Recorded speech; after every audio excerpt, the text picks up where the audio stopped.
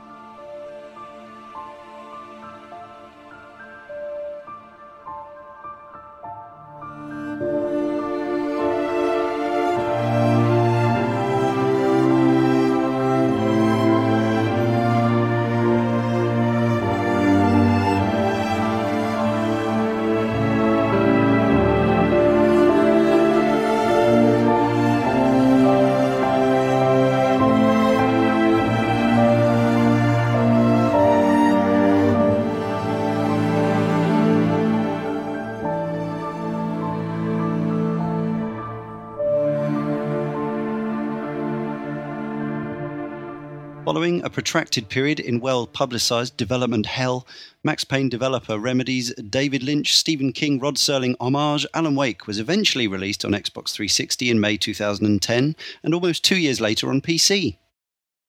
Joining me this issue, we have the return of Jay Taylor. Hello. We've dusted him off just for the occasion. How are you doing? All right, yeah. Cool.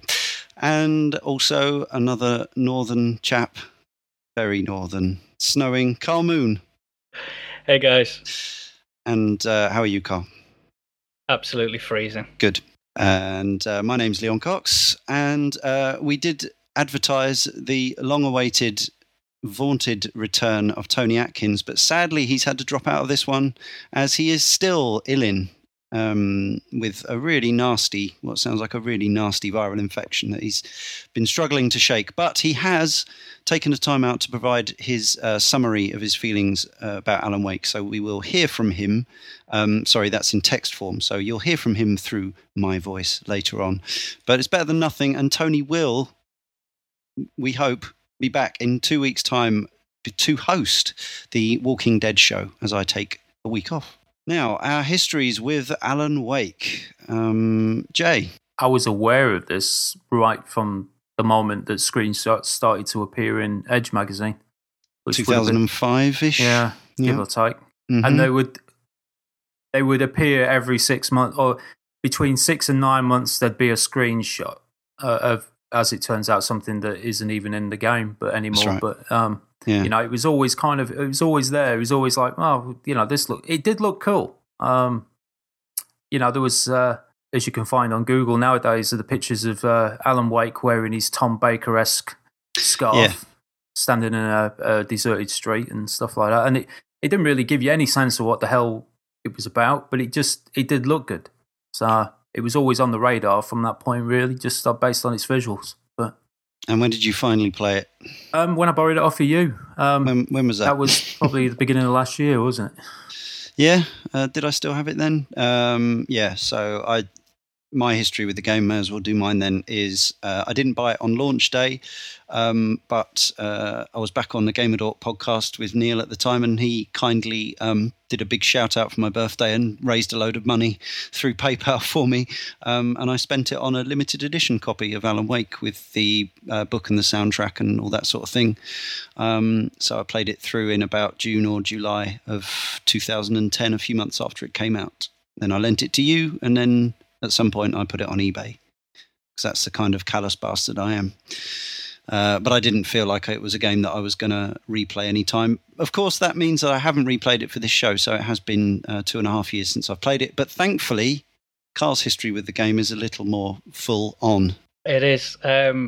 Mine's somewhat similar to Jay. Obviously, it came from the original E3 2005 announcement, the Edge screenshots, but it was the Intel Developer Forum in September 2006, where they finally showed the video of the legendary tech demo at the time, running on the Intel processor that, you needed the Core 2 quad that was coming out, and it showed you the amazing effects that it was going in. At the time, I'd just sort of invested in a very expensive PC. I was at university, I was doing my 3D graphics course, and this was pretty much super exciting for me. Also, coming off the back of the Max Payne games by Remedy, it was something that I really needed. As it was quite a protracted release. By the time it did come out in 2010, I'd moved away from PC into console, so I ended up picking it up on Xbox, which is, makes me somewhat of a heathen from what I was. But well, it had become a console exclusive at this point, and it remained so for 2 years. And I was one of those that, rather than sort of not purchase it out of frustration and agony as many did, I went and bought it day one and played it over that weekend and completed it by the Sunday. And you've since played through it more times, and have you got all the achievements? I've got all the achievements, completed it a further 2 times since. I'd actually done another run since after getting all the achievements, which is, quite rare for me. Cool. So, yes, as discussed, this was announced in 2005 and came out 5 years later, which even for modern video games is a long time. Is it fair to... Is it just lazy of me to use the term development hell? Or is that accurate? Do we know? It was vaunted as a PC and next-gen console title, that next-gen being Xbox 360 at that point.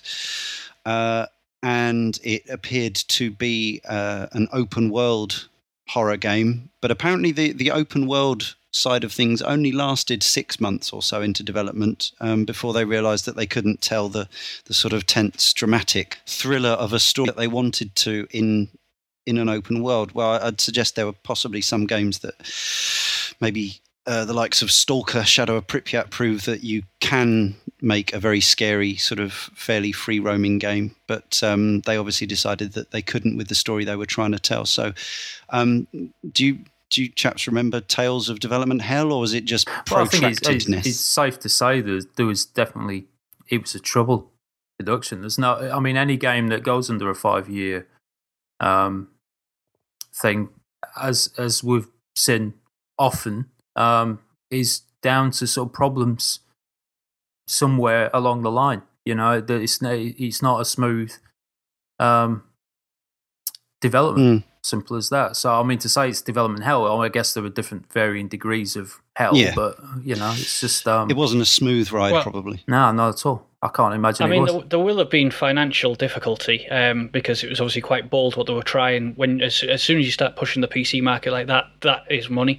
Remedy are also a very famously small studio. I believe they said on a documentary surrounding the make of Alan Wake that it grew to the size of 40, which is just quite laughable when you consider the size of other studios. I mean, I'm sure everyone's completed an Ubisoft game recently and had the 25-minute end credits, so it gives you an idea of just how small and that studio is up in Finland. So, well, that's probably where exclusivity came into it. I mean, if it is a question of money, then that's probably where Microsoft and the Xbox sort of garnered their exclusivity deal out of it. We simply by offering funds. Well, Microsoft at the time were chasing very technically able studios. They went after Remedy and they actually managed to secure them to a deal. They also went after Crytek. Unfortunately, at the time, for them, they were unable to garner a deal, which I believe now relations between the two companies are actually a lot better. But at the time, they did try and sign up Crytek as an exclusive studio. So it was announced that the game would be an Xbox 360 exclusive in 2009, although I guess, I don't know whether they said at that point, but that's only for 2 years or whatever, or whether the deal just changed, I don't know. But eventually it did come out, as I said, on PC in February, March 2012. So not even a year ago has this been out on home computer. I guess you've been able to buy it very cheap in Steam sales on various occasions since then. So not a difficult game to get hold of. It's on demand. You can buy it cheap, secondhand stores and so on. One of the interesting things, obviously this will come into focus more as we get to the critical part of the podcast, and particularly the listener feedback, is there's a real sense around this game that it is not well liked. Actually, it did pretty well in reviews. I think its review aggregator scores are in the mid 80s. It got various sort of 9 out of 10s in some places, and actually commercially it's ended up doing okay with over 2 million sold as of the PC version coming out last March 2012. And in fact, the PC version apparently got back all the budget they'd spent on development and marketing of that version within 2 days. So hence the franchise continues to exist. Obviously, there's been an XBLA and Steam or downloadable sequel since then. We'll talk a little about that, although we'll say it now, none of us have played it. Also, your obligatory spoiler warning. I don't know how far we'll get into the plot and the end, but the fact that we're going to probably talk about the 2 DLC episodes means that we kind of have to spoil the end of the story, even if we don't talk about every element of the story, because the DLC it's one of those we've seen more recently in Asura's Wrath, where it kind of tells the end of the story, controversially. So I remember my friend Chris, who I guess if you had to pigeonhole him, you would call him more of a casual gamer. He doesn't listen to this podcast, for instance, but he bought an Xbox 360 before me and played games on it of an evening. He was excited about Alan Wake from when he bought his Xbox 360 in I guess early 2006 or something like that. So I was kind of aware of it. I'd seen the videos and stuff, but I wasn't particularly hyped up for it. And of course, I hadn't played the Max Payne games. As regular listeners will know, I hadn't played those until recently. So this was developed off the back of Max Payne 2, which, as we found out recently, I quite liked, but I absolutely hated Max Payne 1. So I don't really know what my anticipation for this game would have been if I'd played those at the time. But when I did finally boot it up in 2010, I found it's a pretty darn good-looking game still, even though it had been in the works for 5 years. I think the environments and the lighting in particular stood up well. I think the visuals were the thing that kept me playing it, to be honest. Yeah. Particularly, I mean, obviously, lighting is fundamental to the very game itself. Yeah. I guess they had to make sure that stuff worked, but it does, and work very well. Yeah, strong memories of letting off flares, red flares, using the torch and the almost the lens flare of the torch which acts as a kind of reticule in the combat. Carl, you're the artist here, although it doesn't necessarily imbue you with any taste from a technical point of view. Were you impressed by it as a 3D artist, as somebody who'd been looking forward to this game for years, as a fan of Remedy's work? I think the thing that usually gets me interested in games isn't necessarily the clarity of the visuals, but more the believability of the world. It's something that games that I would class as having exceptional environments in, such as Arkham Asylum and the like. They have environments that you believe you're in, and Bright Falls, the environment it's set in, even throughout its woods, never loses that sense of believability of a real place. So from that perspective, I always found it as an incredibly interesting world to be in. Combine that with the light that Jay mentioned. It built itself on light versus dark. It certainly had an appeal of its own. That games like Silent Hill or the early Resident Evils before it lost any form of identity at Resident Evil 5. That you could look at a screenshot or a video and immediately know that is Alan Wake, and that is the biggest compliment that you could actually give that art team.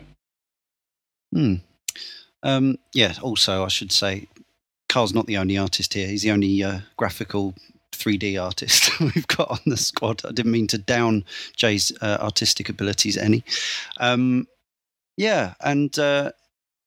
Obviously, we've seen this sort of setting in other games and films and fiction. It is the idyllic country American town. We'll get into the plot. But so you're looking at a lot of isolated little enclaves of civilization surrounded by large areas of wooded areas and trees. And I suppose you could say that because the environments remain the same pretty much throughout the game, log cabins and the odd building and so on, that they didn't have to produce like a crazy amount of different styles of asset. There's a lot of trees, there's a lot of woods. There is a level of consistency which isn't necessarily easy to maintain throughout. Sure. Certainly a project that went on so long, but we know it was based on the American Pacific Northwest, and it's obviously a very beautiful place in real life. So it was almost a perfect example of a place to build a game. It does it in a world where it's, there's hills and there's not everything sort of flat and plain like we would see in, say, to reference Silent Hill again, Silent Hill 1 and 2 were very sort of, level sort of playing fields to be largely flat. Yeah, exactly. Yeah. So from that point of view, they did a terrific job there. Yeah, and again, this is a Finnish studio. Obviously, I'm sure they had plenty of trips in their 5 years to the places and a look at a lot of image catalogues and so on. But they are building a world that's based, not where they are. Although, Finland almost certainly has beautiful woods, but they probably feature very different trees and environs. I don't know. I've never been to Finland. Anyone? Sadly, no. I would love to go. Now, the soundtrack, I don't remember too much about the incidental music by Petri Alanko. Is that simply that time has passed, or was it fairly standard generic stuff? I would say it was pretty generic. I mean, he was obvious as the game. It's safe to say that the game kind of wears its influences on its sleeve, perhaps a little too much at times. Yeah, in all departments. Soundtrack being one of them. It certainly takes like a back seat, doesn't it? The actual score of the game compared to towards the music in the game is it plays the old 1-2, to emphasize the major tracks. The only thing is, the thing is, now this game features, and hopefully this podcast will too, some really well-known artists such as Roy Orbison, Nick Cave, and the Bad Seeds, David Bowie, Depeche Mode, Poets of the Fall, who also double up as Alan Wake's fictional band, the Old Gods of Asgard, who are part of the plot at one point. They're the sort of the equivalent to Left 4 Dead's Midnight Riders, although I suppose they may have come into existence before the Midnight Riders in development terms. But these songs are generally, apart from there's a kind of Left 4 Dead 2-esque rock concert sequence, isn't there? They're generally used at the end of episodes. The game is divided up into TV series style episodes with a next time on and bordered with a previously on. And I was thinking, I know that a lot of people, including Carl, were really taken with Max Payne 3's use of a song in a moment of action. Obviously, Max Payne 3 was not Remedy, although the previous two games were. And it almost felt like, although I thought they were used well and they were good choices of music, just sticking them on the end credits of chapters felt almost like they were underselling. I wonder, how much of the budget did they spend on licensing people like David Bowie and Depeche Mode? Probably quite a substantial chunk of it, I would have thought. Yeah, I know that even for Hollywood films, it can be a problem getting to use certain musical tracks.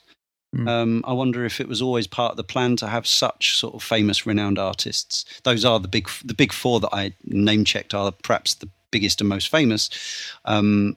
Obviously, Roy Orbison's no longer with us, but I imagine his estate still requests license money. I do wonder, were they in the game from the start, or did they think, was it once the Microsoft money came on board that they could think, well, you know what, we could put some actual famous songs on this game? It's such a strange one because the music tracks don't necessarily fit in with the game, but there is a high level of impact at the end of each chapter when they play that you can't help but notice them. And I remember, I think at the end of episode 3 in particular, which, if I remember correctly, that is the Old Gods of Asgard track, that I remember Twitter sort of lighting up as people was playing this thing saying, "Oh, the music at the end of the episodes." And in that sense, it worked. Did it really need them? I'm not entirely sure. Were they supposed to take the place of like an intro TV theme that, obviously it goes in that episodic sort of mode that if anyone who's played Deadly Premonition would know exactly what it's trying to do. I don't really know what they were trying. I just know that I kind of liked it. I was the opposite. I didn't like the segmented sort of episodic element to it. If it was an episodic game, it would have made sense, but it wasn't. So I just thought, well, this is kind of redundant. But like, what are you? I mean, this is what I was in general confused about the game. It was obviously influenced by TV shows, so the likes of Twin Peaks and stuff. I mean, there's musical references like fuck on the soundtrack as well. But you've also, the guy's an author, and he's, you know, I guess they're saying, oh, well, you know, books are in chapters, but it's not so bloody obvious as like a TV show sort of setup. And it was just something that it grated after a while. I just kind of wish they would just get on with it. There is, of course, the counter argument that I hear many people say that they play a game and when they come back to it, they almost forget certain elements of what's happened, and it does sort of fill that market where, you know, you go back to it and it covers. Have you ever had that happen? Because I've always been, if a game's good enough, it sucks me in and I want to keep going until I see the end. But yeah, there are people who can't just go and play games with like loads of free time. They might get, you know, a period of a couple of hour sessions a week. So being able to sort of recap earlier moments in the story is ideal for them. Yeah, I'm quite keen on the recap in games idea. I don't think like doing the TV show thing is the only way to do it, but it is a way of doing it. And if you were playing, say if you were, you know, the kind of person who's maybe a busy parent who's playing a chapter of Alan Wake a night after they put the kids to bed, then I can see it makes sense. But I suppose you could say that is a specific audience. I don't think that's why they did it. I think they did it more for stylistic reasons, because this game obviously borrows from all sorts of different influences, like you say, David Lynch and Misery and The Shining and Twilight Zone and pretty much anything you could think of as well. Any sort of culturally, I mean, those are the big ones, sort of. Yeah, it's pretty free and easy with all that stuff. Misery is obviously another. Well, I think Stephen King in general, because I mean, a lot of his books are based in the same kind of. Yeah, they're always based in Maine, and it's always that kind of environment. He's referenced in the first line of the game, isn't he? In the first line of narration. Exactly. So. Yeah. It's not shy about it, but it's whether the player appreciates that tack of just. Obviously, you know, the writers, Sam Lake, who I believe wrote most of the Max Payne stuff, and Mikko Rautalahti. Apologies to Finnish listeners. I do believe we actually have some based on our Facebook likes, so apologies for my terrible pronunciation. They were obviously keen to revel in their love of that genre, you know, TV and movie psychological thriller fiction. The problem I suppose I have with it is that I think it falls short of all its influences, and that's always a problem. If you're paying homage to stuff, it can make you look a little wanting if you come up short of everything that you're actually trying to, all the touchstones you're trying to reach. I think that's an accurate point. I think it's also something that could be levelled at the Max Payne games. It's perhaps Sam Lake as a writer doesn't quite meet the levels that maybe he thinks he does. That's the impression I get, if I'm honest. And there is an almost irony in Alan Wake that his character that he writes, Alex, I can't remember his character in his series of books. Sort of sci-fi. Yeah. He is essentially Max Payne, and it's almost referenced that he kills off that character because he wants to focus on other projects because that kind of character is too easy to write. Yeah. And he wants to challenge himself. And, you know, when you think that if you fall short on Max Payne, you really probably shouldn't be sort of mocking that and saying, you know, that was easy to write, so we've done this. Yeah, it's a very good point. Yeah, and of course that is basically the plot to Misery as well. So, absolutely the plot to Misery. And you know, and this is absolutely. I hold Stephen King in high regard. I think, you know, people dismiss him as pulp incorrectly because I think one day he will be sort of regarded in the same way as Charles Dickens is now, as a great modern storyteller who just happens to be extremely popular. But again, sort of, it's not like they're lampooning it. it's definitely with affection that they're looking at Twin Peaks and Stephen King and Twilight Zone. But like the quite probably famous, the FMV stuff, the TV show, which is called, remind me, Night Springs. Night Springs. Yeah. Well, am I wrong? Because now there was something pre-release, wasn't there? There was external from the stuff you see in the game. There was a live action sort of episodic I'll say series. It was like 4 or 5 episodes web stuff that they released. Yeah, that they like webisodes, if you will. But there were like Twilight Zone type stuff. Yeah. The deer and stuff. The episodes were called. Yeah. It's still on. That stuff was actually quite interesting because they used the some of the models for the in-game models, so some of the actors. And so I thought that stuff would actually work really well, even though it was, it was a little cheap and cheesy, but liked some of the use of FMV in the game. It worked to unsettle. So you would actually have scenes where you're controlling the traditional polygon model of Alan Wake while he's watching a TV show with FMV of the character with the actor that he's modeled on the TV, which is quite, it's something you don't see. And it's striking in that it was a bit different to what other people might do, just having the model, the same polygon model on the TV. They actually went for something that's a little different. And of course they are used to sort of explain his backstory, and in some sections they explain his backstory. In other sections it's it uses the bright falls, like you see him in his TV interviews, which obviously you sort of get a feel for his persona outside of the one that you see directly as you play. Because the story is ultimately built on the character that he is. And it's also probably the most, the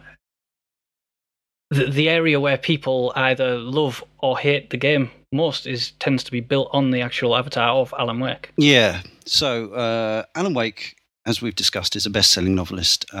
His physical looks are modelled on a guy called Ilkka Ville, who's Finnish. And he is voiced by an American actor, I think, called Matthew Peretta.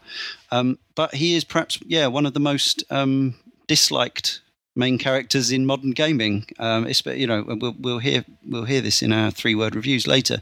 And even Remedy themselves described him as a bit of a dick or something along those lines. Right, it's exactly that. They actually described him as exactly that. Interesting choice to make your protagonist a dislikable character, and perhaps it's interesting. It's impossible to know whether, because there is a real sense that a lot of people took against this game, and that's been kind of cemented by the 3-word reviews we've received. Obviously, the longer critique we've had has been from people who have been more positive about the game. I guess the people who were more negative weren't so moved, but it's hard to know. What I'm trying to say is that, do people not like the game because they really didn't like playing as Alan Wake, or is it just that the game falls short in multiple areas and therefore they don't like the game? I think there's certainly a mix of both. In terms of the game's mechanics, there was maybe only one area where people would pull up, and that was dodge and run being on the same button. That's at least what I remember at the time. But I think ultimately it was a brave but probably stupid move from Remedy to make their character a character you're not actually supposed to like. Now, it's not unheard of in television or movies for the main character to be dislikable. As a game where you're with that character for 8 to 15 hours of a story, it's maybe not so easy to swallow. Not unless he's exceptionally well written, which... Well, yes. that's probably key to it, though, isn't it? Because, I mean, if it would have been interesting to have a character that starts off where nobody likes him, but he's a dick. But then to sort of over that time, you know, for the writing to come through, for the character to come through, and by the end of the game, you totally change your opinion on it. That then leaves far greater impression. I mean, you know, a TV series like Game of Thrones does this with almost every character. Yeah.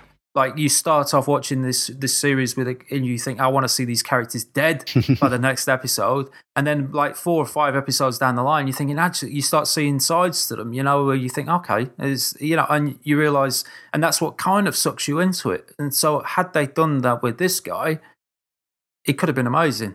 but instead they left him and right through the game in this sort of... I think that's, again, the major issue with a game that's so open, which all video games are ultimately open when you compare them to, books or TV or movies where it's linear. You're directed exactly in that path. It never sort of deters. And it's why that a character that you dislike but end up liking are almost exclusively limited to role-playing games, which involve a lot of reading.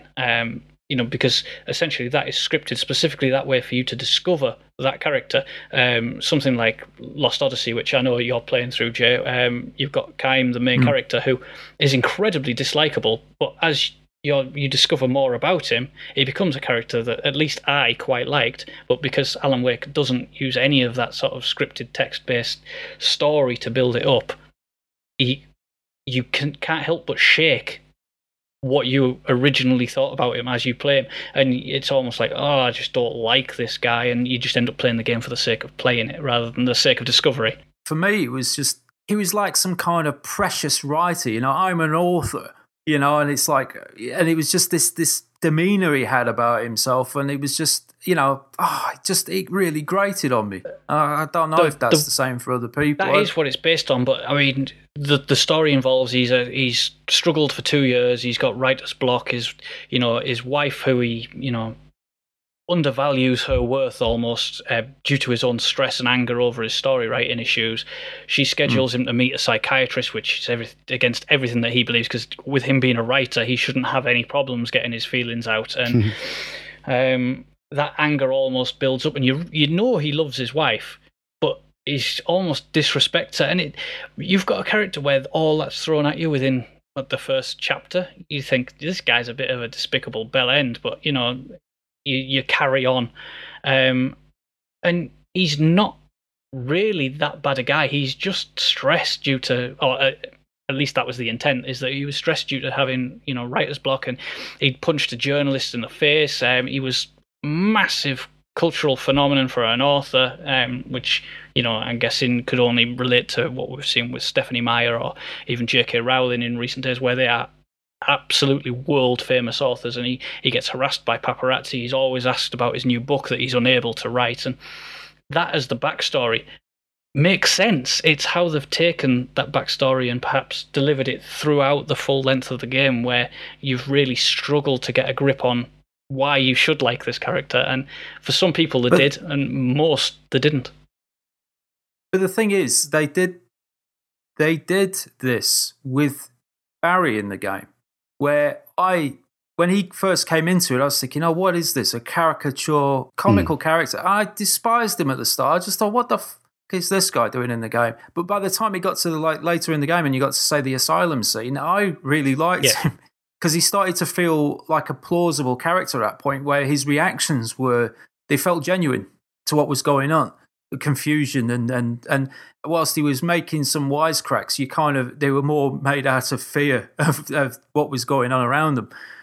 And I started to relate to that character, and it baffled me how they couldn't have created something similar with the writing behind Alan Wake. I guess it's always easier to make a secondary character more liked, because he's not always on screen, he's not always involved. And of course, Barry does have a very important purpose to the story, in that, Alan Wake only had his mother. His father, I believe his father died, so Barry was his best friend and the only sort of male influence he had in his life growing up. And there is that bond, and that's why there is that sort of comic humor and almost reverie between them. And you do realize that ultimately he is there as a friend, not as an agent. And you're right, he does develop over the story, but it's when you only get intermittent sort of appearances from a character, you're able to sort of skip sections in that character's story and make sense of it yourself. When it's the main character, it has to be delivered out there.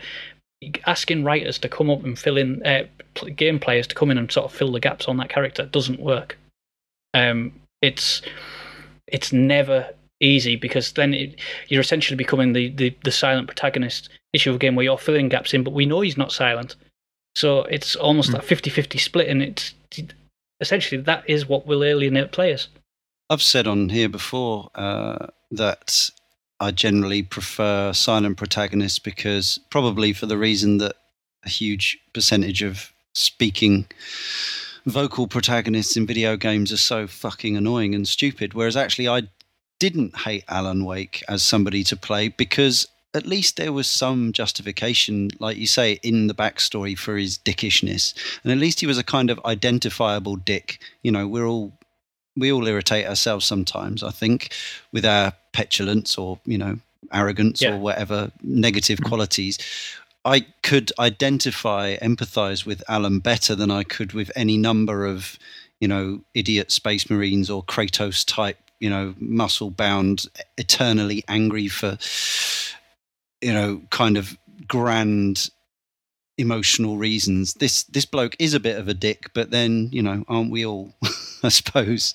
I think there's a point within that, which is one of the things that I liked about the game in general, which was that he doesn't become some kind of Superman during the course of the game by doing superhuman things. Everything that he's doing in the game, it felt very grounded in, if you will, plausibility with, you know, the weapons that he uses. There's nothing specialized about what he's doing. Yeah, it's very much like the Silent Hill route, obviously with better and more fluid controls than the early Silent Hill games. But that idea that you're playing a relative, albeit a middle class everyman, you know. The game even does go out of its way to explain how he's able to use weapons, because he goes to shooting ranges and does articles on crime scene investigation for his character. I mean, the fact that he's in America, is that ever called into question that he doesn't know how to use a gun? There is that, of course. But, you know, it is at least explained that he does research this stuff for his previous series of books. Inconveniently, he was terrified of the dark as a child. This is not the ideal scenario for him. No. I mean, we should set it up. The basic thing is, as Carl mentioned, Alan has writer's block. So in traditional fashion for these stories, they arrange a nice relaxing trip away to somewhere idyllic. Of course, it's not actually idyllic. The place they stay was in fact sunk into a lake 100 years ago or whatever. And the place is kind of possessed by a malevolent dark force called the Dark Presence, which takes over people. They become the Taken, engulfed in darkness, and the gameplay comes in where you have to burn the darkness from them to be able to hurt them. Of course, at that point, is he just shooting people in the face? Various twists and turns along the way. Carl, obviously it's been 2.5 years for me since I played this. Perhaps you could guide us a little through some of the key story points. Yeah, well, I mean, as I previously mentioned, he goes to this area on a sort of a holiday, started by his wife Alice, to, you know, get some peace and quiet where there's going to be less prying eyes into his life. But she also scheduled an appointment with the world famous Dr. Emil Hartman, a psychiatrist, to try and a psychologist to try and unlock, you know, the problems that's essentially limiting him. They go to this beautiful place on Cauldron Lake, Bird Leg Cabin. They go into town to receive the key, and it's given to them by a character you later discover is Barbara Jagger, the game's antagonist. They go to the cabin. Alice informs him that he's going to go and see this Dr. Hartman. He throws a hissy fit strop, storms out the house. The lights go out in the house. You hear Alice scream. He runs into the house, finds only the back door open, and sees Alice drowning in Cauldron Lake. And that is the setup for how the game starts. And Alan dives in after her? He does. He dives in to try and find her. Blacks out immediately as soon as he hits the water, wakes up to realise he's actually been in a car crash and he's hit a tree in the woods. He goes to explore the woods, or at least find somewhere he sees a gas station over the view, and heads for the gas station to try and use the phone. You know, on the way he goes through a wood cutting sort of farm run by a guy called Stucky. He's the first Taken you encounter. You realise fighting him that this is where they're vulnerable to the dark. you kill him, and you eventually get to the gas station, where you meet Sarah Breaker, the sheriff of the town. And she takes you back to the lake, where she explains that the cabin hasn't actually been there for 100 years. I actually found the treatment they did of the Taken quite effective. I know a lot of people didn't. Even as recently as the last issue of this podcast, I was taking the piss out of the treatment they always do to demon voices in video games and cartoons, where they talk in the deep, guttural way with the reverb and the bass. But actually, what they did with the Taken is their voices sort of phase in and out of being slowed down and having that sort of demonic treatment, and I actually thought it worked quite well. Good surround mix as well. A lot of the sort of moment to moment gameplay that you experience is kind of arena based combat, effectively, where members of the Taken are springing out of the undergrowth at you, and you're running from light source to light source or creating your own light sources. And I was never sort of close to switching the game off levels of terrified, but I was enjoyably Ghost Train ride sort of tense, It harkened back to that kind of feeling you had with Resident Evil, but rather than sort of being ammo based, it was light source based. Battery based. You're always thinking like, and the batteries were quite, early on they go quite quickly, so it did add an element of tension to all the combat, and you were always sort of scanning everything for light sources and stuff, and it's really hard to fault the game on its atmospherics, because I think it is pretty damn good at what it does. I mean, the audio as well, when you're in the forest, you've got the sound of the trees, the wind blowing through the leaves and all that kind of stuff. It just adds all that kind of stuff in there that just really sort of sucks you into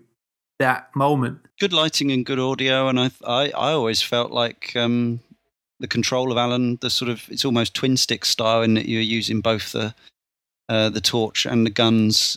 Is that right? It sort of felt like it. I don't know if that's the right stick was actually your torch direction, so that essentially was your reticle. So you, to all intents and purposes, you play in any sort of third-person shooter from Gears of War through to something like Binary Domain, but it does it in a way that didn't ever feel like it was anything more than the quote-unquote survival horror sort of style of game, which personally I thought they were incredible controls. You look at something like Resident Evil since has gone with full motion controls for Operation Raccoon City and Resident Evil 6, and they've still struggled to nail it down, whereas Alan Wake managed to sort of nail it in one. Yeah, I thought it was fine, and like you were saying earlier that the run and the dodge were on the same button, but actually I never had any problems with that. You could do some quite cool slow-mo dodging. I think there were an achievement actually linked to that, and it was the tension that was evoked by the fact that you had to burn. Just putting your reticule on an enemy in this game is not enough. You have to burn the darkness off, and that for me was the key. The most memorable and enjoyable element of the experience was actually managing the crowd control, and using the arsenal of weapons you have at your disposal, plus worrying about your resources in terms of light and dashing between light source and light source, using your flares. I thought that stuff was good fun. It is combat heavy, definitely. It's more of a shooter than, say, the original, the survival horror classics like Resident Evil 1 or Silent Hill. But I enjoyed it. I think it works well. What I did find amusing, however, was, Jay mentioned how quickly the batteries run out in your torch, but they were, quite memorably sponsored by Energizer. Every battery was Energizer, and it wasn't really the greatest advertisement for the quality of their batteries. No. Well, it's because you didn't you sort of flare your torch, your flashlight to full beam all the time to burn the darkness off. You would hold left trigger, and it would become essentially full beam, and that's when you would do. I mean, even massive impact. Those are some short batteries, but yes, absolutely. So. Alan is so therefore sort of comes to understand that the cabin wasn't there, so the whole thing with his wife can't have really happened. So he starts to believe that she must have been kidnapped. Yeah, there's a character, Ben Mott, who worked at the, if I remember correctly, he worked at the lodge, Dr. Hartman's lodge. He contacts Alan and informs him that he's kidnapped his wife and that he'll do a trade for the manuscript, which, by this point, Alan's discovered a couple of pages on his way out of the car. Oh, that's right. This is a book that he's ostensibly written, but he has no memory of writing. Absolutely. And he's informed by Sarah that it's been a couple of days, essentially, that have passed in his blackout phase. The book's titled Departure, which is the next book he was intending to write, and it tells of events yet to come that by this point have just started to happen. Ben Mott, the character, contacts him and tries to sort out a trade at Mirror's Pass, I believe, Mirror's Peak, some place out on Mirror's Peak on top of a hill. Okay. He's then contacted by Rose, who he met at the diner when he picked up the key, that she in fact has all the pages, and that Alan and Barry, who's since come to visit, should go and retrieve the pages from her. Of course, as expected, she's possessed by the dark presence. Mm-hmm. She drugs them both, and he passes out again, which becomes kind of a trait throughout the game. Yeah. He encounters a man in his sort of hallucination dream phase who tells in a diving suit. Who, yes. Essentially an tells old-fashioned sort of proper walking diving suit. Like a Big Daddy out of BioShock type diving suit, really. Yeah, and who just tells him to turn the light on. Not really the most creative line, but it'll do. Mm-hmm. He comes round. He sees Barbara, who handed him the key. He turns the light on. She disappears. He attempts to leave the caravan, and he encounters the cheesy FBI agent Robert Nightingale, whose biggest threat are a bunch of cheesy, horrific, sort of insults aimed at Alan Wake, where he calls him Bret Easton Ellis and Dan Brown, and so the Dan Brown one's actually quite withering. I'll give him that. Yeah, it's an insult, but he tells them not to run. But knowing that he only has 2 days to go and get these pages for Ben Mott, he decides to run from the police. He eventually makes his way to Mirror's Peak, meets Mott, who informs him that he never actually had Alice. The paranormal events kick in around the town, which were, of course, made famous in video previews before the game.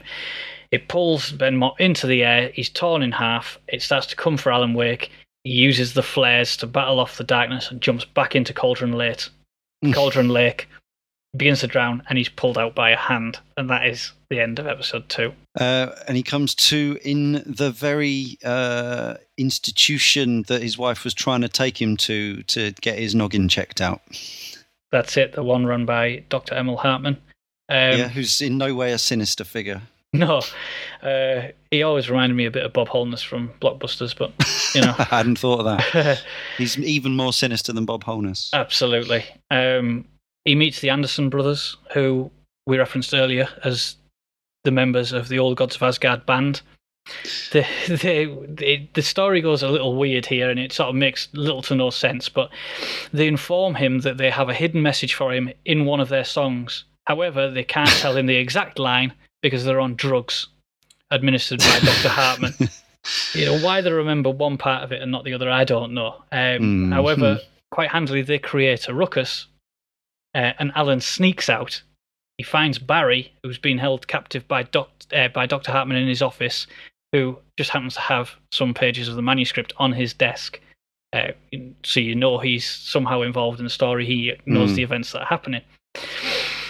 He tells Barry that Barbara has Alice, and they then go to the farm, which was the Anderson Brothers farm. They find the song, The Poet and the Muse, which is essentially become quite famous post-release of the game. The message tells him to find Cynthia Weaver, the Lady of the Light, and she will help reshape destiny. They stay the night. Barry, being the comical clown he is, finds the moonshine that the Andersons have been brewing. They decide to drink it because it's too late to go out. Up, yeah. They get absolutely pissed as a fart. They pass out because it's being distilled with the water from the lake. And in his visions, he remembers all the events that happened over the weekend. And that's how he knows that Barbara is essentially the person, the main antagonist of the story, the one who pulled her away. She informs Alan that it was his fault, and that if he wants to rescue her, he needs to write the story, Departure, and Barbara will be the editor. She edits it so that the taken becomes so large it grows and kills everyone in the town of Bright Falls. Alan realizes Barbara's plan, writes a Thomas Zane, who would later arrive and stop him from finishing the book. Zane arrived and awoke Alan from the hypnosis that Barbara had put him under. Alan took the manuscript and drove off from the log cabin before crashing into a tree, and obviously the manuscript pages spilled out of the car all over Bright Falls. That's how we realise what's happened, and that's the end of episode 3. Okay, so is there is the relationship between Alan and the Dark Presence actually explained? Other than it's his fear of the dark, it's never explained why it's there, only why it's a problem for him. Barbara, you realise, is essentially the darkness, because Cynthia's the Lady of the Light and everything has to balance out light versus dark. I'm not entirely sure whether Barbara actually has a title, whereas obviously Cynthia does. But we just know that essentially she is the darkness. At some point in episode 4, Cynthia says that everyone, in fact, is a character from a Thomas Zane story.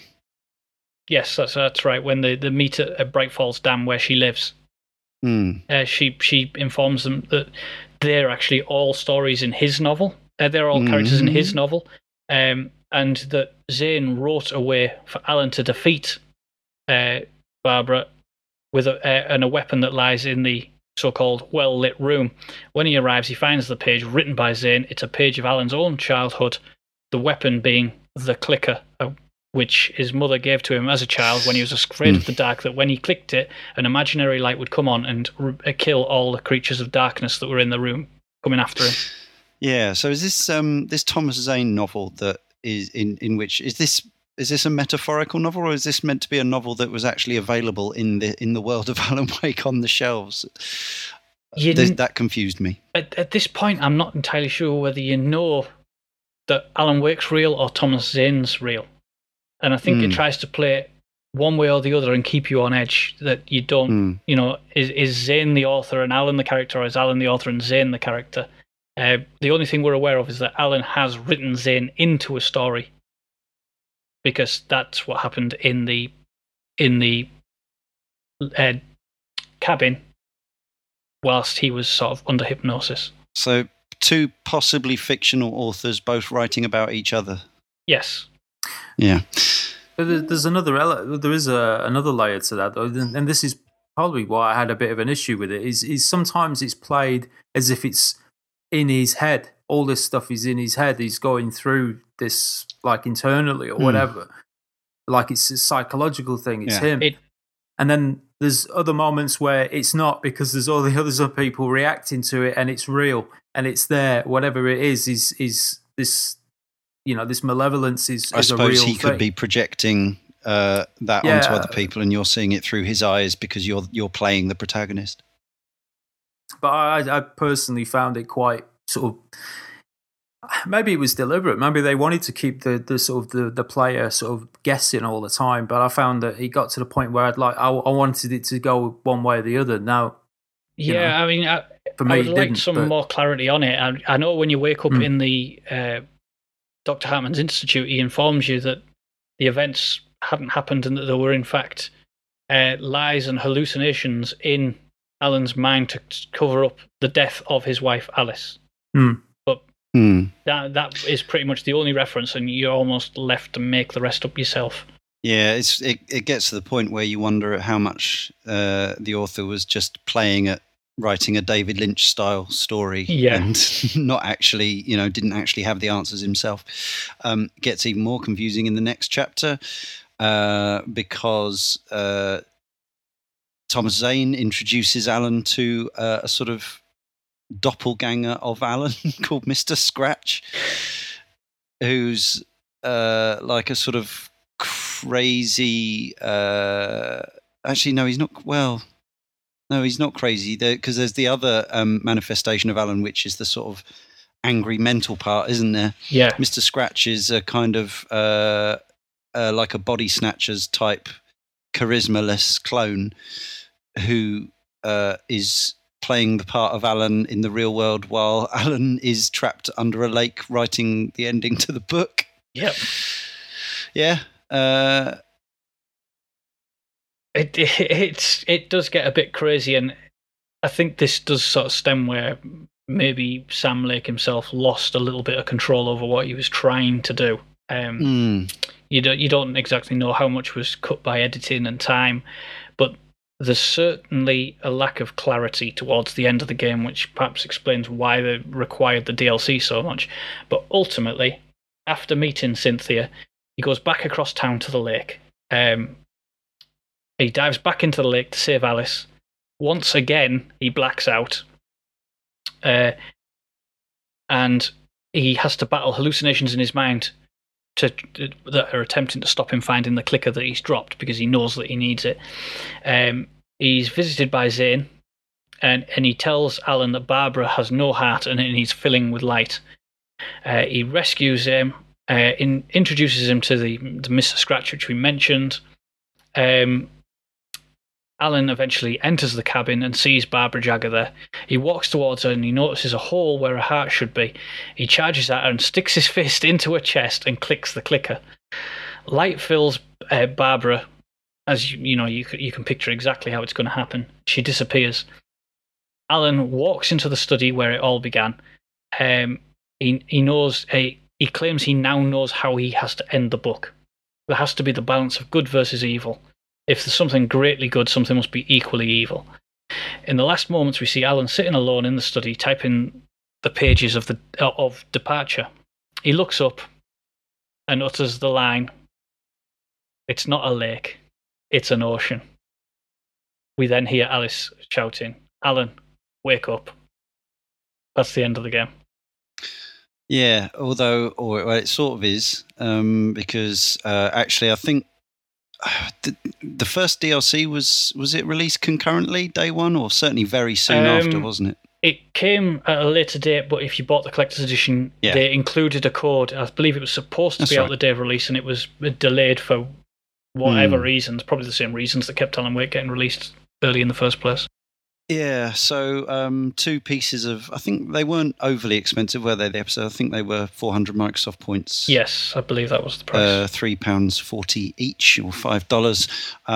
They were, I think, particularly the Signal, possibly both of them, were a lot more difficult gameplay-wise. They were they were even more heavily combat-focused, but they both detailed Alan's attempts to escape from the cabin under the lake. Yeah, they sort of, it goes all, again, it's clearly influenced by many things, in this case, Lost, and he tries to sort of battle his way through again with the hallucinations. I know that, I believe the order of release was the Signal and then the Writer. Is that correct? Yes, yeah. And that the Signal was actually quite a weak piece of DLC. The Writer was much better. Yeah, it was awful. I much more preferred the Writer as a piece of DLC. Yeah, I really don't have strong memories, and I can't remember, to my shame, what happens at the end of the Writer, but I don't recall it completely sort of resolving the Alan Wake story. I think, this is from memory, because whilst I played the game 3 times, I only played the DLC once. Right. I believe it sort of clears it up a little, that whilst it is the end of the game, it's not going to be the end of a franchise. It extends on the line that, it's not a lake, it's an ocean, and that essentially it's not this small, it's a much bigger problem. And that again, it's going to continue in the future. Yeah, and the insane version of himself that he sees on various screens and things throughout the DLC, he manages to make physical contact with him at the end, so he kind of regains his his sanity. But he just, I think the last thing we see is he's about to start writing another novel. Yeah. Whether that's a good idea or not is debatable. Probably not as a literature fan. There are a few things that are, referenced in the sort of the finale, the final things we see. That Agent Nightingale, the FBI agent, we believe is going to be the face of darkness in the future things. We know he didn't die, and he's referenced, and the girl from he gets whisked away at some point. He does, yeah. And you see him flash at the end, and we also see Rose at the end, who we believe is going to take the role of Lady of the Light. So you've got again the balance of good versus evil going into the next game. We know who they are, and obviously we've got Alan. Hopefully the next game you play is Alan Wake and not Mr. Scratch. Yeah. So what did you make of it all as a whole piece of storytelling? I thought, I enjoyed it more than Max Payne simply because there's kind of more going on and more ideas, but I'm still not sure, especially having sort of gone through that synopsis again, that it's entirely successful. I think it's quite clumsy. The writing feels like it has a purpose, but never actually delivers what that is. And I applaud what Remedy tried, in the same way that, I admire that they tried to create a character that you don't necessarily like. It's quite a brave move and not something you see in games. Normally when you dislike a character, they actually want you to like that character and you don't like it. We know Remedy did not want you to like this character. And whilst the overall outline, we understand, where it started, where it was going, and where it tried to end. It just could have been written a whole lot better. That, to me, you get the impression that was almost first draft, and we never quite got the the finalized product. I think that rings true of his writing in all the games. Again, back in 2001 when Max Payne 1 came out, obviously I played it recently. I didn't like it at all. Some people who corresponded with the show felt differently. Perhaps they played it at the time. Video games writing, was where it was, and so on and so forth. But by 2010, wouldn't it have been nice if, by all means, Sam Lake, you've been working with Remedy since day one, since the late 90s or whatever, have your story, but perhaps get some script polishers in to actually some screenplay experts to come in and sort of smooth those rough edges off and say, hey, that's a cheesy, hackneyed idea. We've seen that a million times before. Is there another way you could do this? This bit and that bit don't go together. There's a massive disconnect between this bit and that bit. And, just kind of... I think there's just too much in there. And I think he needed to strip it down. There is a lot of fluff in that sort of script of the game. And the thing about having an unlikable character, that's fine, but there has to be a reason for that. And there has to be a payoff as to why they want you to dislike him. But they never really give you that. And you just end up kind of disliking him throughout. And that's a problem. There has to be a point and a purpose as to why they wanted to do that. But they don't ever really give you that. I think they tried a little too late, didn't they, to bring the feelings of his wife in. I don't know if you necessarily played the DLC, Jay. No, I didn't, and that's why I'm kind of sort of probably left with the feelings I have towards the stories, because I didn't sort of see that. I did play it, and I don't feel that there was any. It didn't complete any sort of arc. There was no redemptive final act, particularly, or anything like that. It doesn't feel like it ends at the end of the game or the end of the DLC. Really, it just kind of feels like it's just carrying on. It's kind of like feels like a TV series that got cancelled halfway through. It falls flat of a cliffhanger as well, and I think that you won't have. Whilst there was a great number of people who wanted to play this, you probably have less people clamoring to play a sequel based on the lack of a cliffhanger. Through the DLC, they tried to express more of the relationship between him and Alice and why he loves her and why he's doing it for her. But you think that by the time you play in the DLC, you've already gone through 10 hours of game that really could have done with that information then. And that felt a little daft.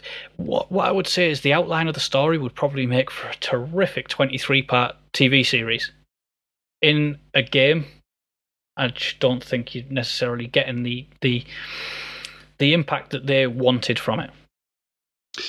I think the problem is that one of the biggest problems with it, thematically, story-wise, is that obviously, as well as the other influences we mentioned of Twilight Zones and lots of Stephen King stuff, is the Twin Peaks stuff. Now, I'm no Twin Peaks expert, but I've seen enough clips and read enough about it over the years to know that it was more genuinely unhinged and bizarre than Alan Wake ever gets. So Alan Wake seems to want some of what Twin Peaks had, but while playing it pretty safe with the horror, as it were, with the scares, with the thrills.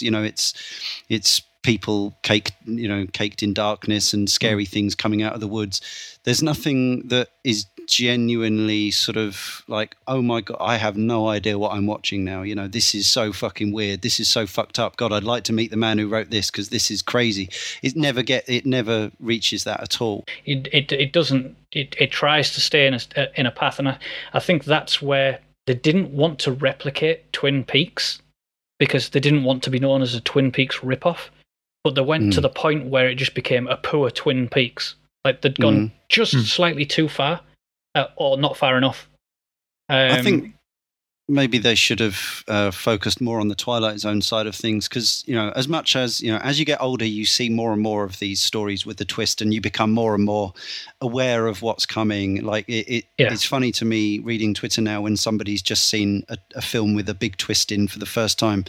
Somebody who's like 18 or 19 who's going, "Oh my God, it's the most awesome thing ever," and you're just like, "Yeah, I've seen that story told 1,000 times before." I think stories with twists become easier to spot as you get older, not because you get cleverer, just simply because you've seen it done so many times. But I am still a sucker for that sort of thing. I recently watched a load of classic Twilight Zone episodes from the American series on Netflix US, and there's still so much to like about those. Amazing performances, great ideas. A lot of the special effects are appalling, but that's so outweighed by the atmosphere and the acting and stuff like that.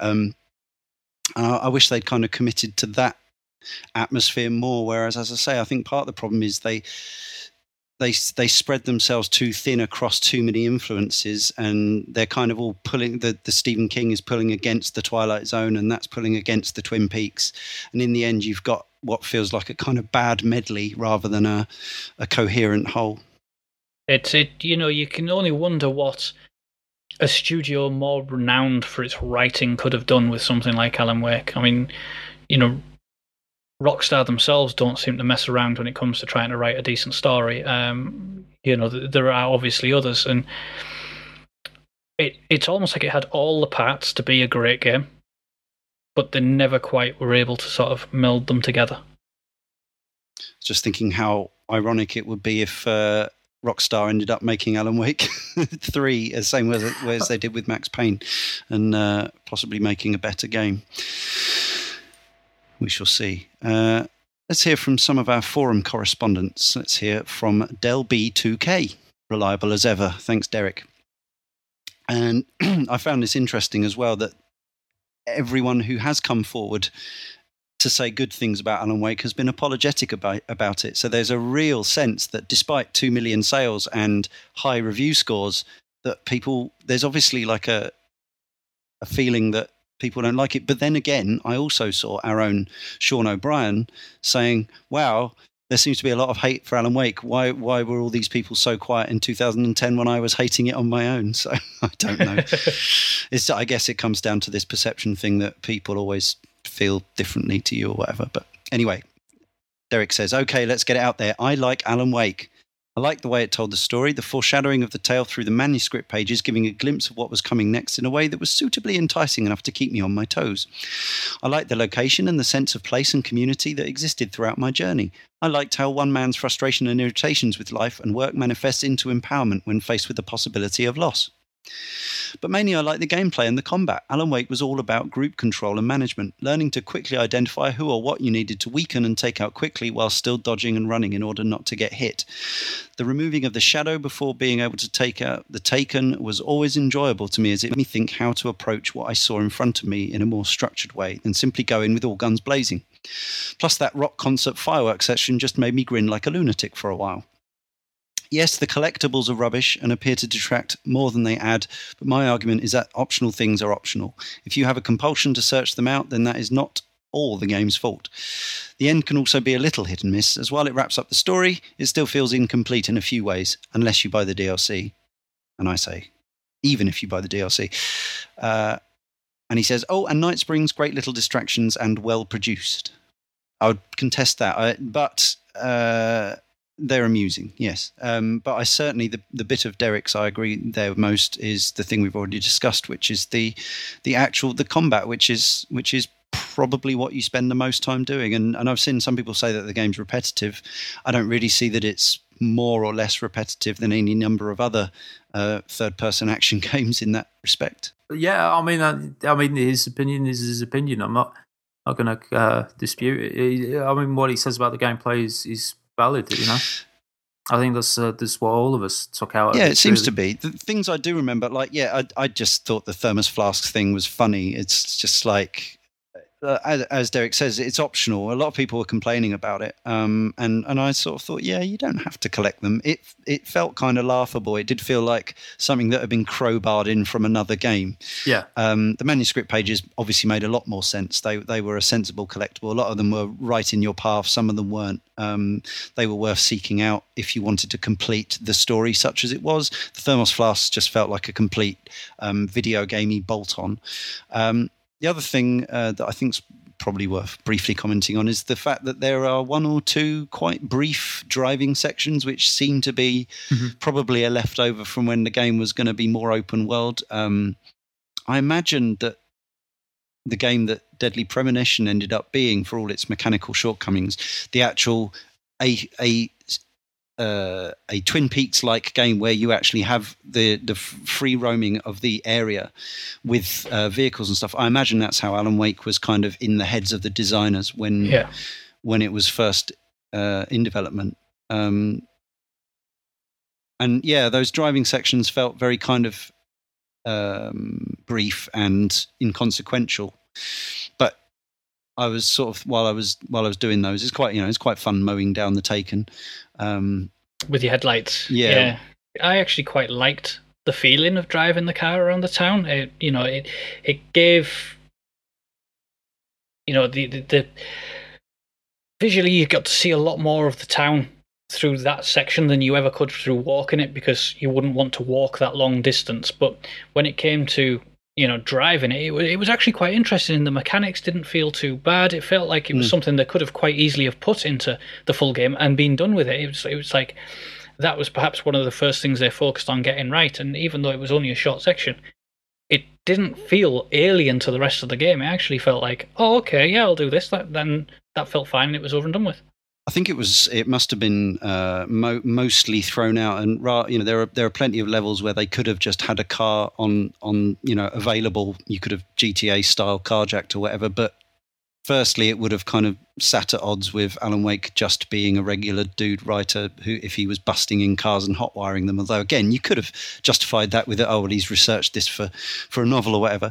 But also, I think in the end, the environments just weren't big enough to justify it on most of the levels. Yeah. It would have been silly. You would have been getting in a car, driving a block, and then getting out again, and I suppose it would have been not worth it. In fact, as I recall, isn't there an achievement for walking one section that you can drive if it's optional to drive or optional to walk? I think you're actually right, yeah. So if you want to just take the country air, you can walk about 10 minutes or whatever it is. It's not even that probably, but yeah. And of course, optional things are optional. Indeed. True words spoken by Dell. Indiana 747, former guest of this show, stalwart Battlefield 3 player. I've just noticed he's written bulldozers. Indy says, again, he's come forward if people feel this is unbalanced because there are, more people saying they like the game than don't, then, you should have put on the forum that you didn't like the game. Then we would have read that out too. Indy says, I enjoyed Alan Wake tremendously. It was one of the first games I got after I bought my 360. Plus the fact they got it for a tenner meant it was a low risk. I found the story to be quite good, actually, although I have read many people's opinions to the contrary. What can I say? I'm a sucker for possessed combine harvesters and bulldozers. The combat mechanics stood out from other third-person games because of the flashlight to break the shadow effect. So not only was I worried about how many bullets I had left, but the fact that those bullets were useless if I hadn't stocked up on Duracell or Energizer. It got hectic on occasions, just managing to get to a street lamp for regen and mini checkpoint. It was perfectly balanced. Yes, the dialogue was corny at times, but I think it was on purpose just to mimic a 60s Twilight Zone style of atmosphere. Barry was bearable, as were most of the characters, and the game did benefit from the larger areas to roam around in, due to the fact that it was originally supposed to be a sandbox game, even if it didn't have much of interest off the linear track that you were meant to go down, other than coffee flasks. All in all, a very engrossing atmospheric game with eerie settings, beautiful backdrops, and distinctive art style. I got the DLC packs when they were on sale. The writer was okay, but the Signal was the better of the two. I think I have that the right way round. Dodgy memory and all that. So again, very similar comments to Derek. Enjoyed the hokey story for what it is, and had a lot of fun with the combat. Now, Tony Atkins put a little time into Alan Wake's American Nightmare, which came out last February, almost a year ago, on Xbox Live Arcade. Was it part of one of their promotions, possibly, like Game Block Party or whatever it's called? Yeah, I believe it was Summer of Arcade 2012. Nah, it was February. Oh, yeah, you're quite right. It was one of their first one that they call. I can't remember what they called it. Yeah, whatever it's called. But they released it at a ridiculous price. Was it 1,200 points? Wasn't it? Yeah. So £10, $15. Alan Wake's American Nightmare. They sort of teased it for a while. It wasn't even known whether this was like a full-blown sequel or whatever. It turned out it's a strange sort of multi-part game. It's got a part story, but it's more of if anything, it sort of sends up the real Alan Wake. I understand this is where we're talking out of our hats because we've not played it. But there's also a sort of Horde-style arena shooter, which this is why I feel like maybe I should have played it, because I am one of the people who got something out of the combat. I've just never got around to buying it. I couldn't buy it for this show because I have literally no money currently. So it's a shame, but fortunately we do have a couple of correspondents.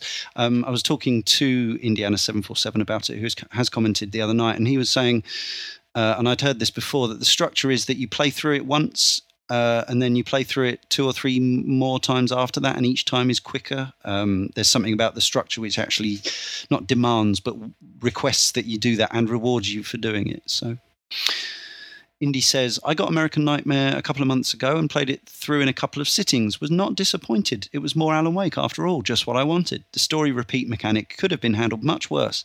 I thought they made the 3 areas, not 4, enjoyable enough to warrant a few visits, if only to gather up all the collectibles and weapons.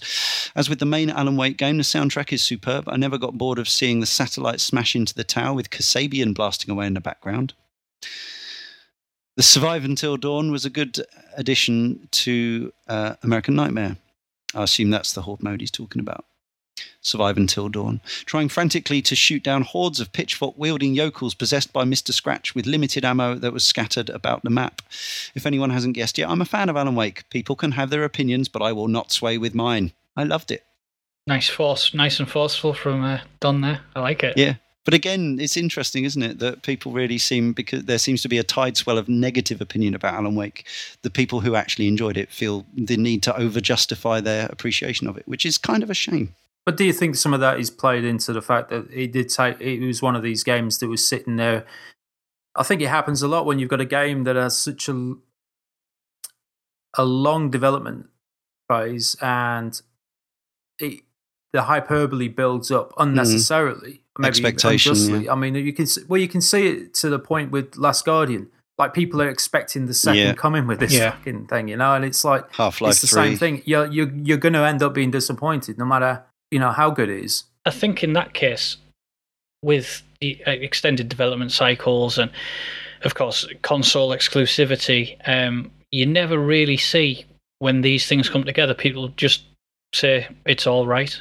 Yeah. They're either the disappointment leads them to hating it, or the fact that they didn't hate it, they almost go almost too far the other way and end up defending it.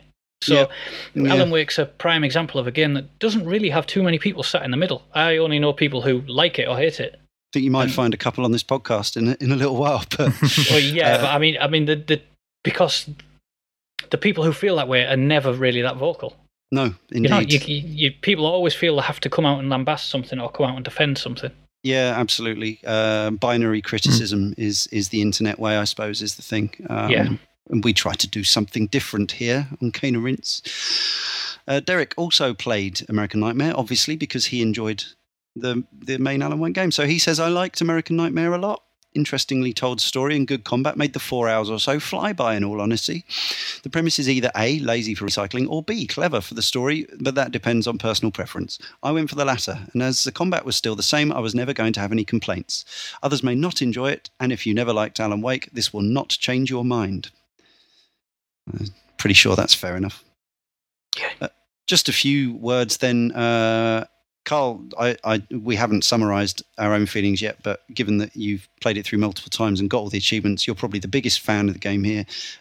What is the future of the franchise? We understand a sequel is in development, set in a town called Ordinary. That's pretty much all we know. I don't know if it'll be released episodically, digitally, on a disc, whatever. What do you want to see from that? What do you think we'll see from that? I would like to see the same kind of combat. That, first and foremost, is the combat, and an environment that's not too dissimilar, but different enough to be distinctive. They are by far my most two popular memories from the original Alan Wake, so you don't really want to steer too far away from them, because it seems like I'm not alone in how I feel. But obviously the need to improve in the sequel is the standard of writing and the clarity of storytelling. They're undoubtedly clumsy in Alan Wake. So if a sequel is to be more successful, then that's the way to go. As for how it's released, I think we're quite fortunate that Remedy can look at sales from retail. They can look at almost similar to episodic sales through DLC, and they can look at full digital releases due to American Nightmare.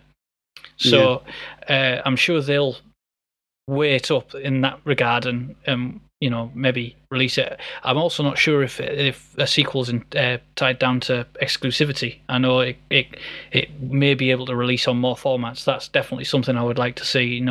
We never thought we'd see it with the original Mass Effect, and obviously Mass Effect 2 released on PS3, and then later it went back and got the first title. So I would like to see, if possible, on more formats. Yeah, I think just as I said for Asura's Wrath, I thought actually the episodic route would be ideal for a game like this. Build the engine, build the town, and so on, and then release the episodes in the style of The Walking Dead. If you charge 400 Microsoft points or the equivalent per episode, I think you'll get the equivalent of many times more sales, because people see it as a very low risk investment.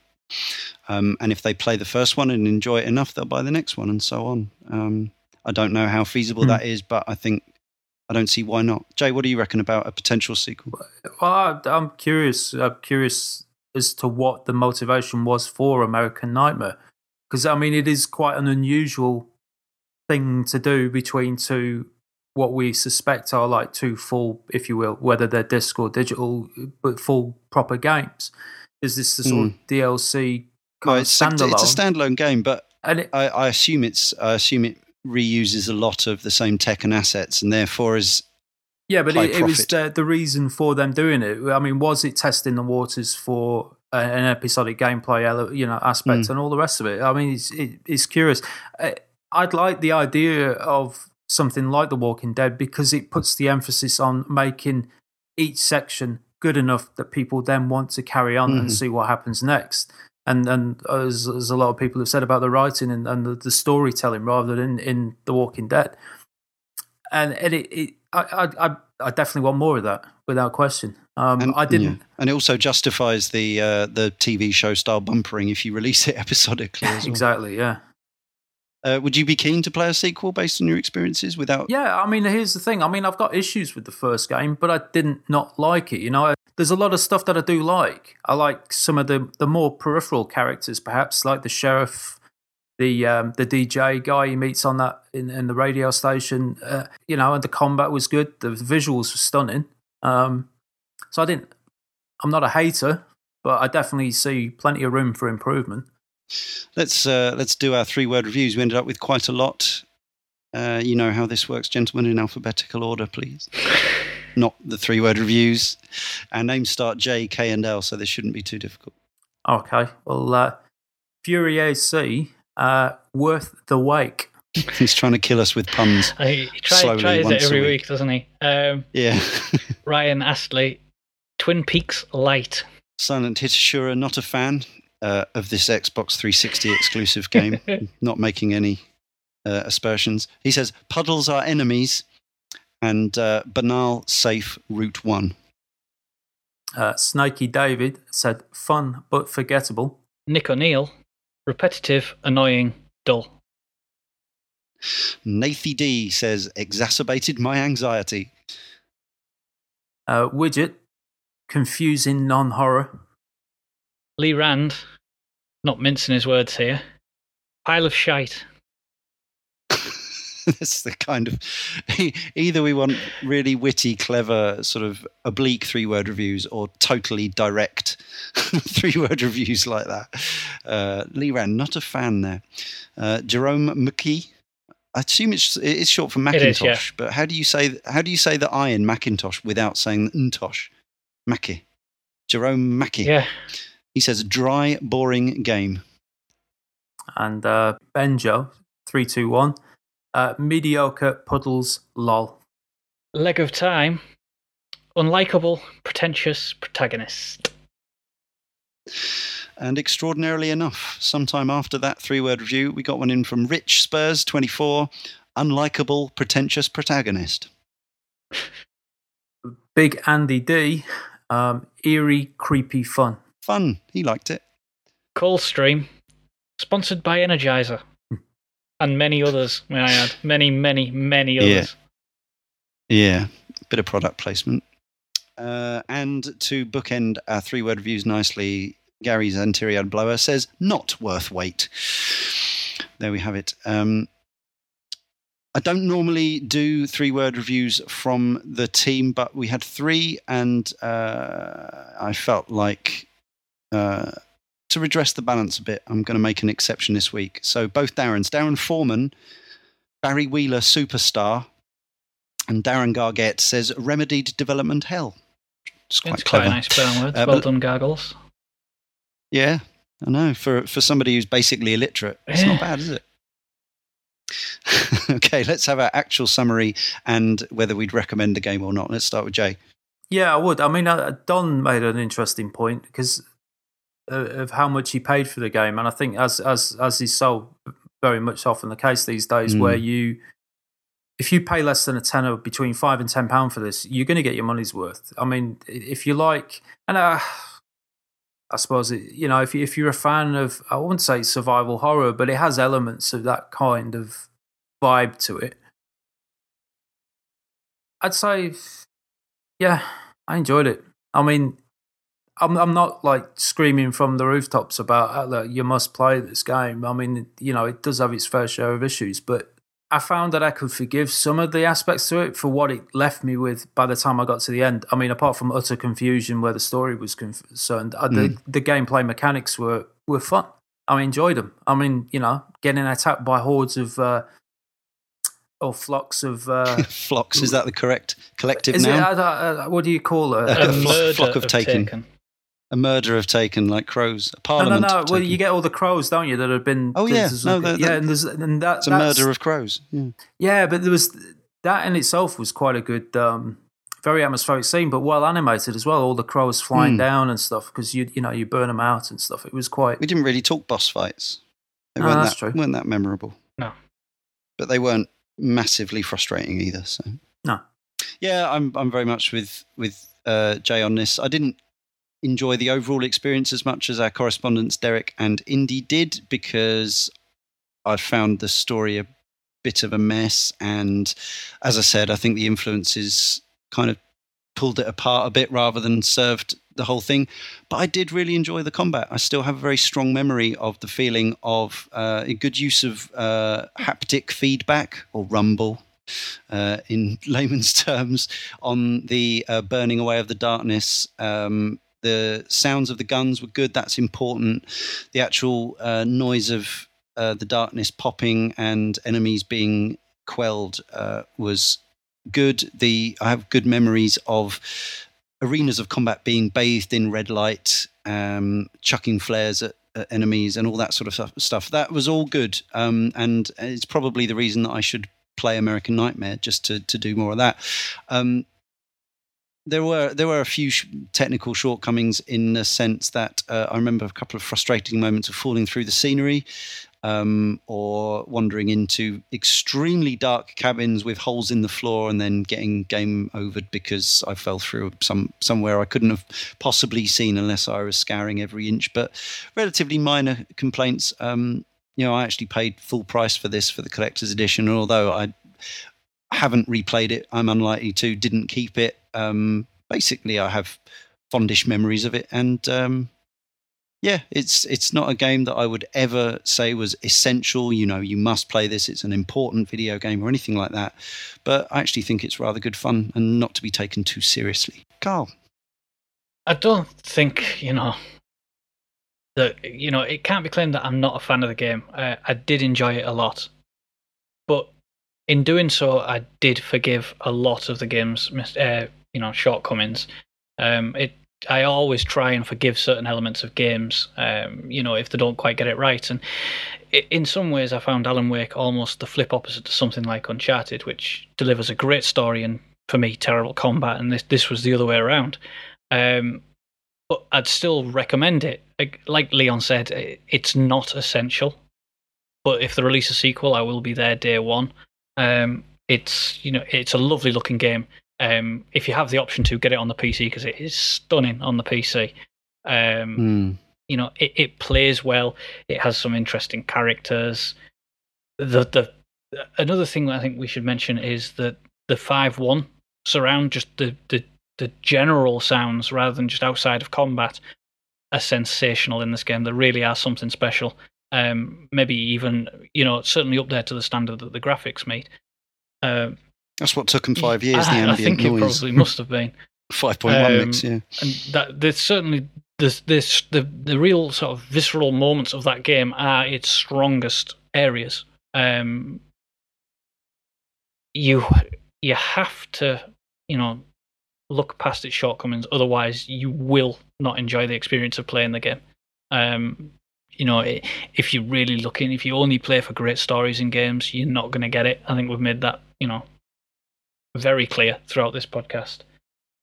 But given that you can get it for probably about £5 on eBay and less than £10 in shops, for a game that looks, plays, sounds as well as it does, stick it in your collection and give it a go. See if you agree with what we say. I'd say better still, just love film. Or if you don't give a shit about the games industry, just rent it rather than buy it, because. Or just pirate it. Yeah, just pirate it. Yeah, everyone else did at launch. Cane Rinse does not advocate games piracy. It's not going to cost you a lot of money for an experience that is at least worth sampling. Obviously, none of us here can recommend American Nightmare, but we know that it will be on sale again. It did go at 600 points last year, so if you want to pick up that, wait until it goes for 600 points again, because Microsoft only ever match their lowest prices, never actually beat it. Or get it on Steam, where you'll probably get a decent, price for it. Yeah, I might pick up, when I get my new PC, I might pick up the Steam version of American Nightmare and give it a go on there. Let's hear from Tony Atkins then. It's been too long. I'm sorry I can't do the voice, but Tony gave us a 3-word review, which was explosive, luminescent combat. And he also gave us this critique on the forum. He says, there's always seemingly a lot of hate for Alan Wake.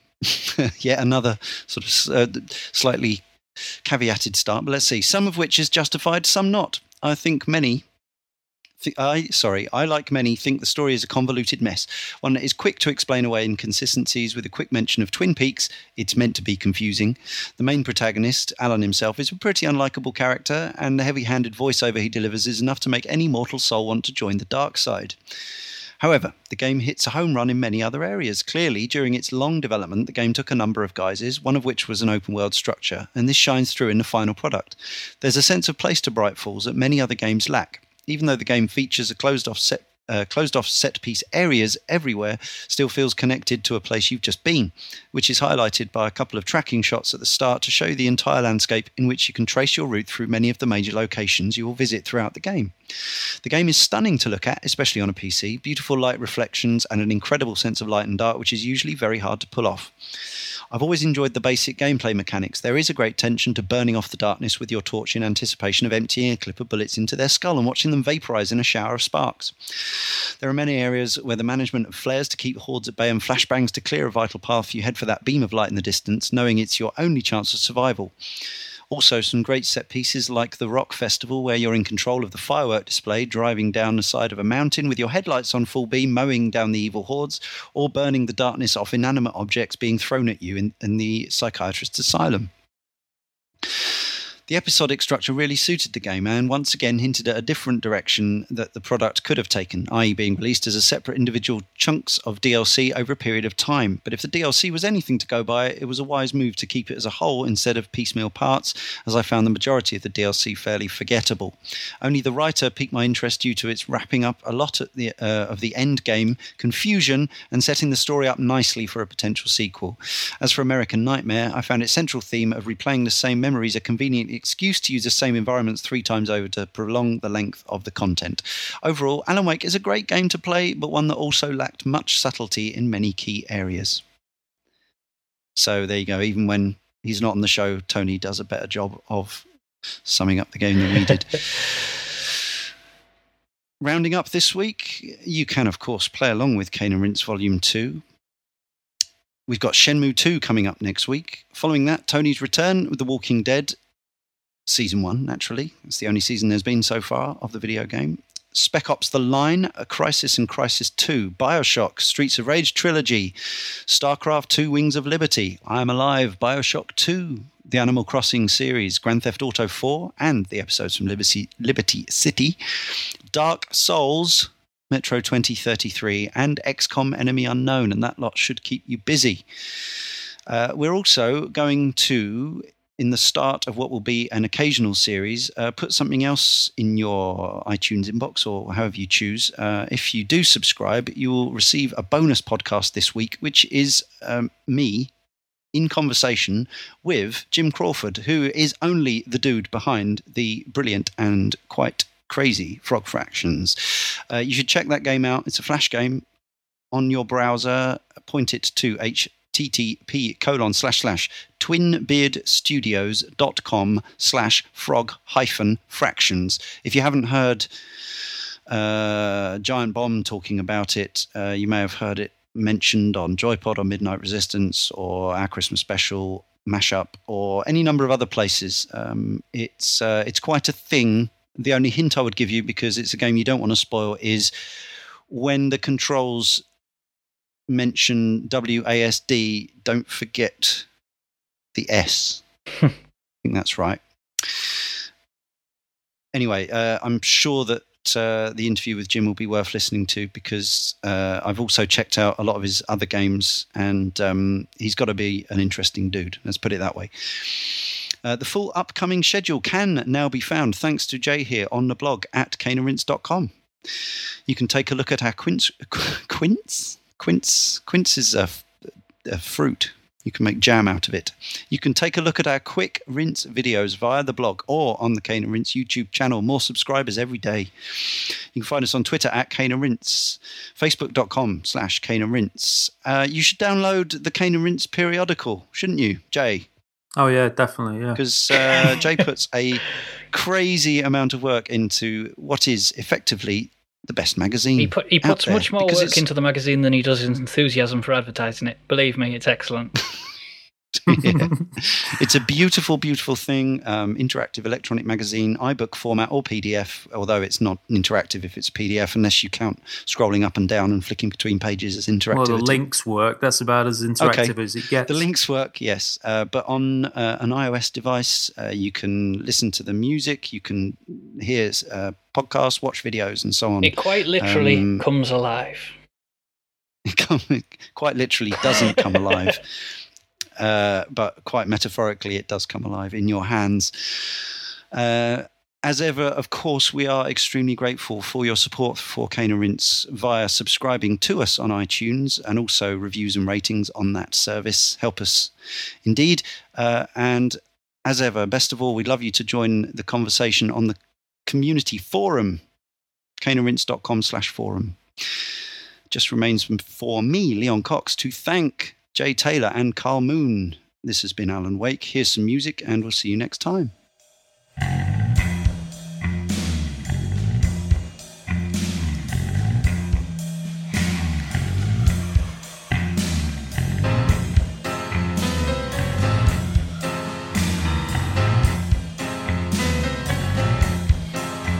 Oh my, what a wretched life. I was born on the day that my poor mama died. I was cut from her belly with a Stanley knife. My daddy did a jig with a drunk midwife.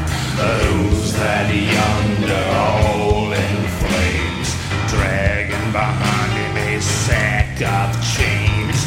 Who's that yonder all in flames? Well, up jumped the devil and he staked his claim on me.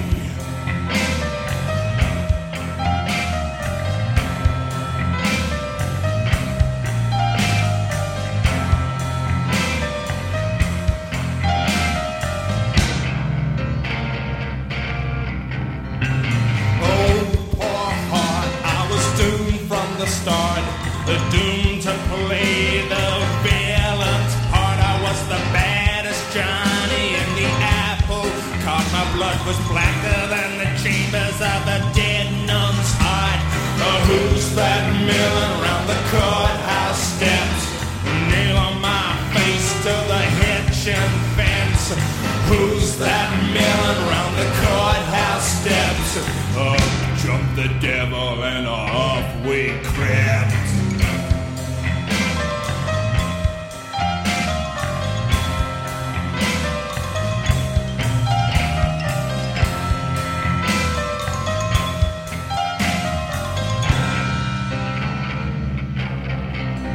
Oh no, where could I go with my hump of trouble and my sack of woe? To the digs and the deserts of Mexico, where my neck was safer from the lynching rope.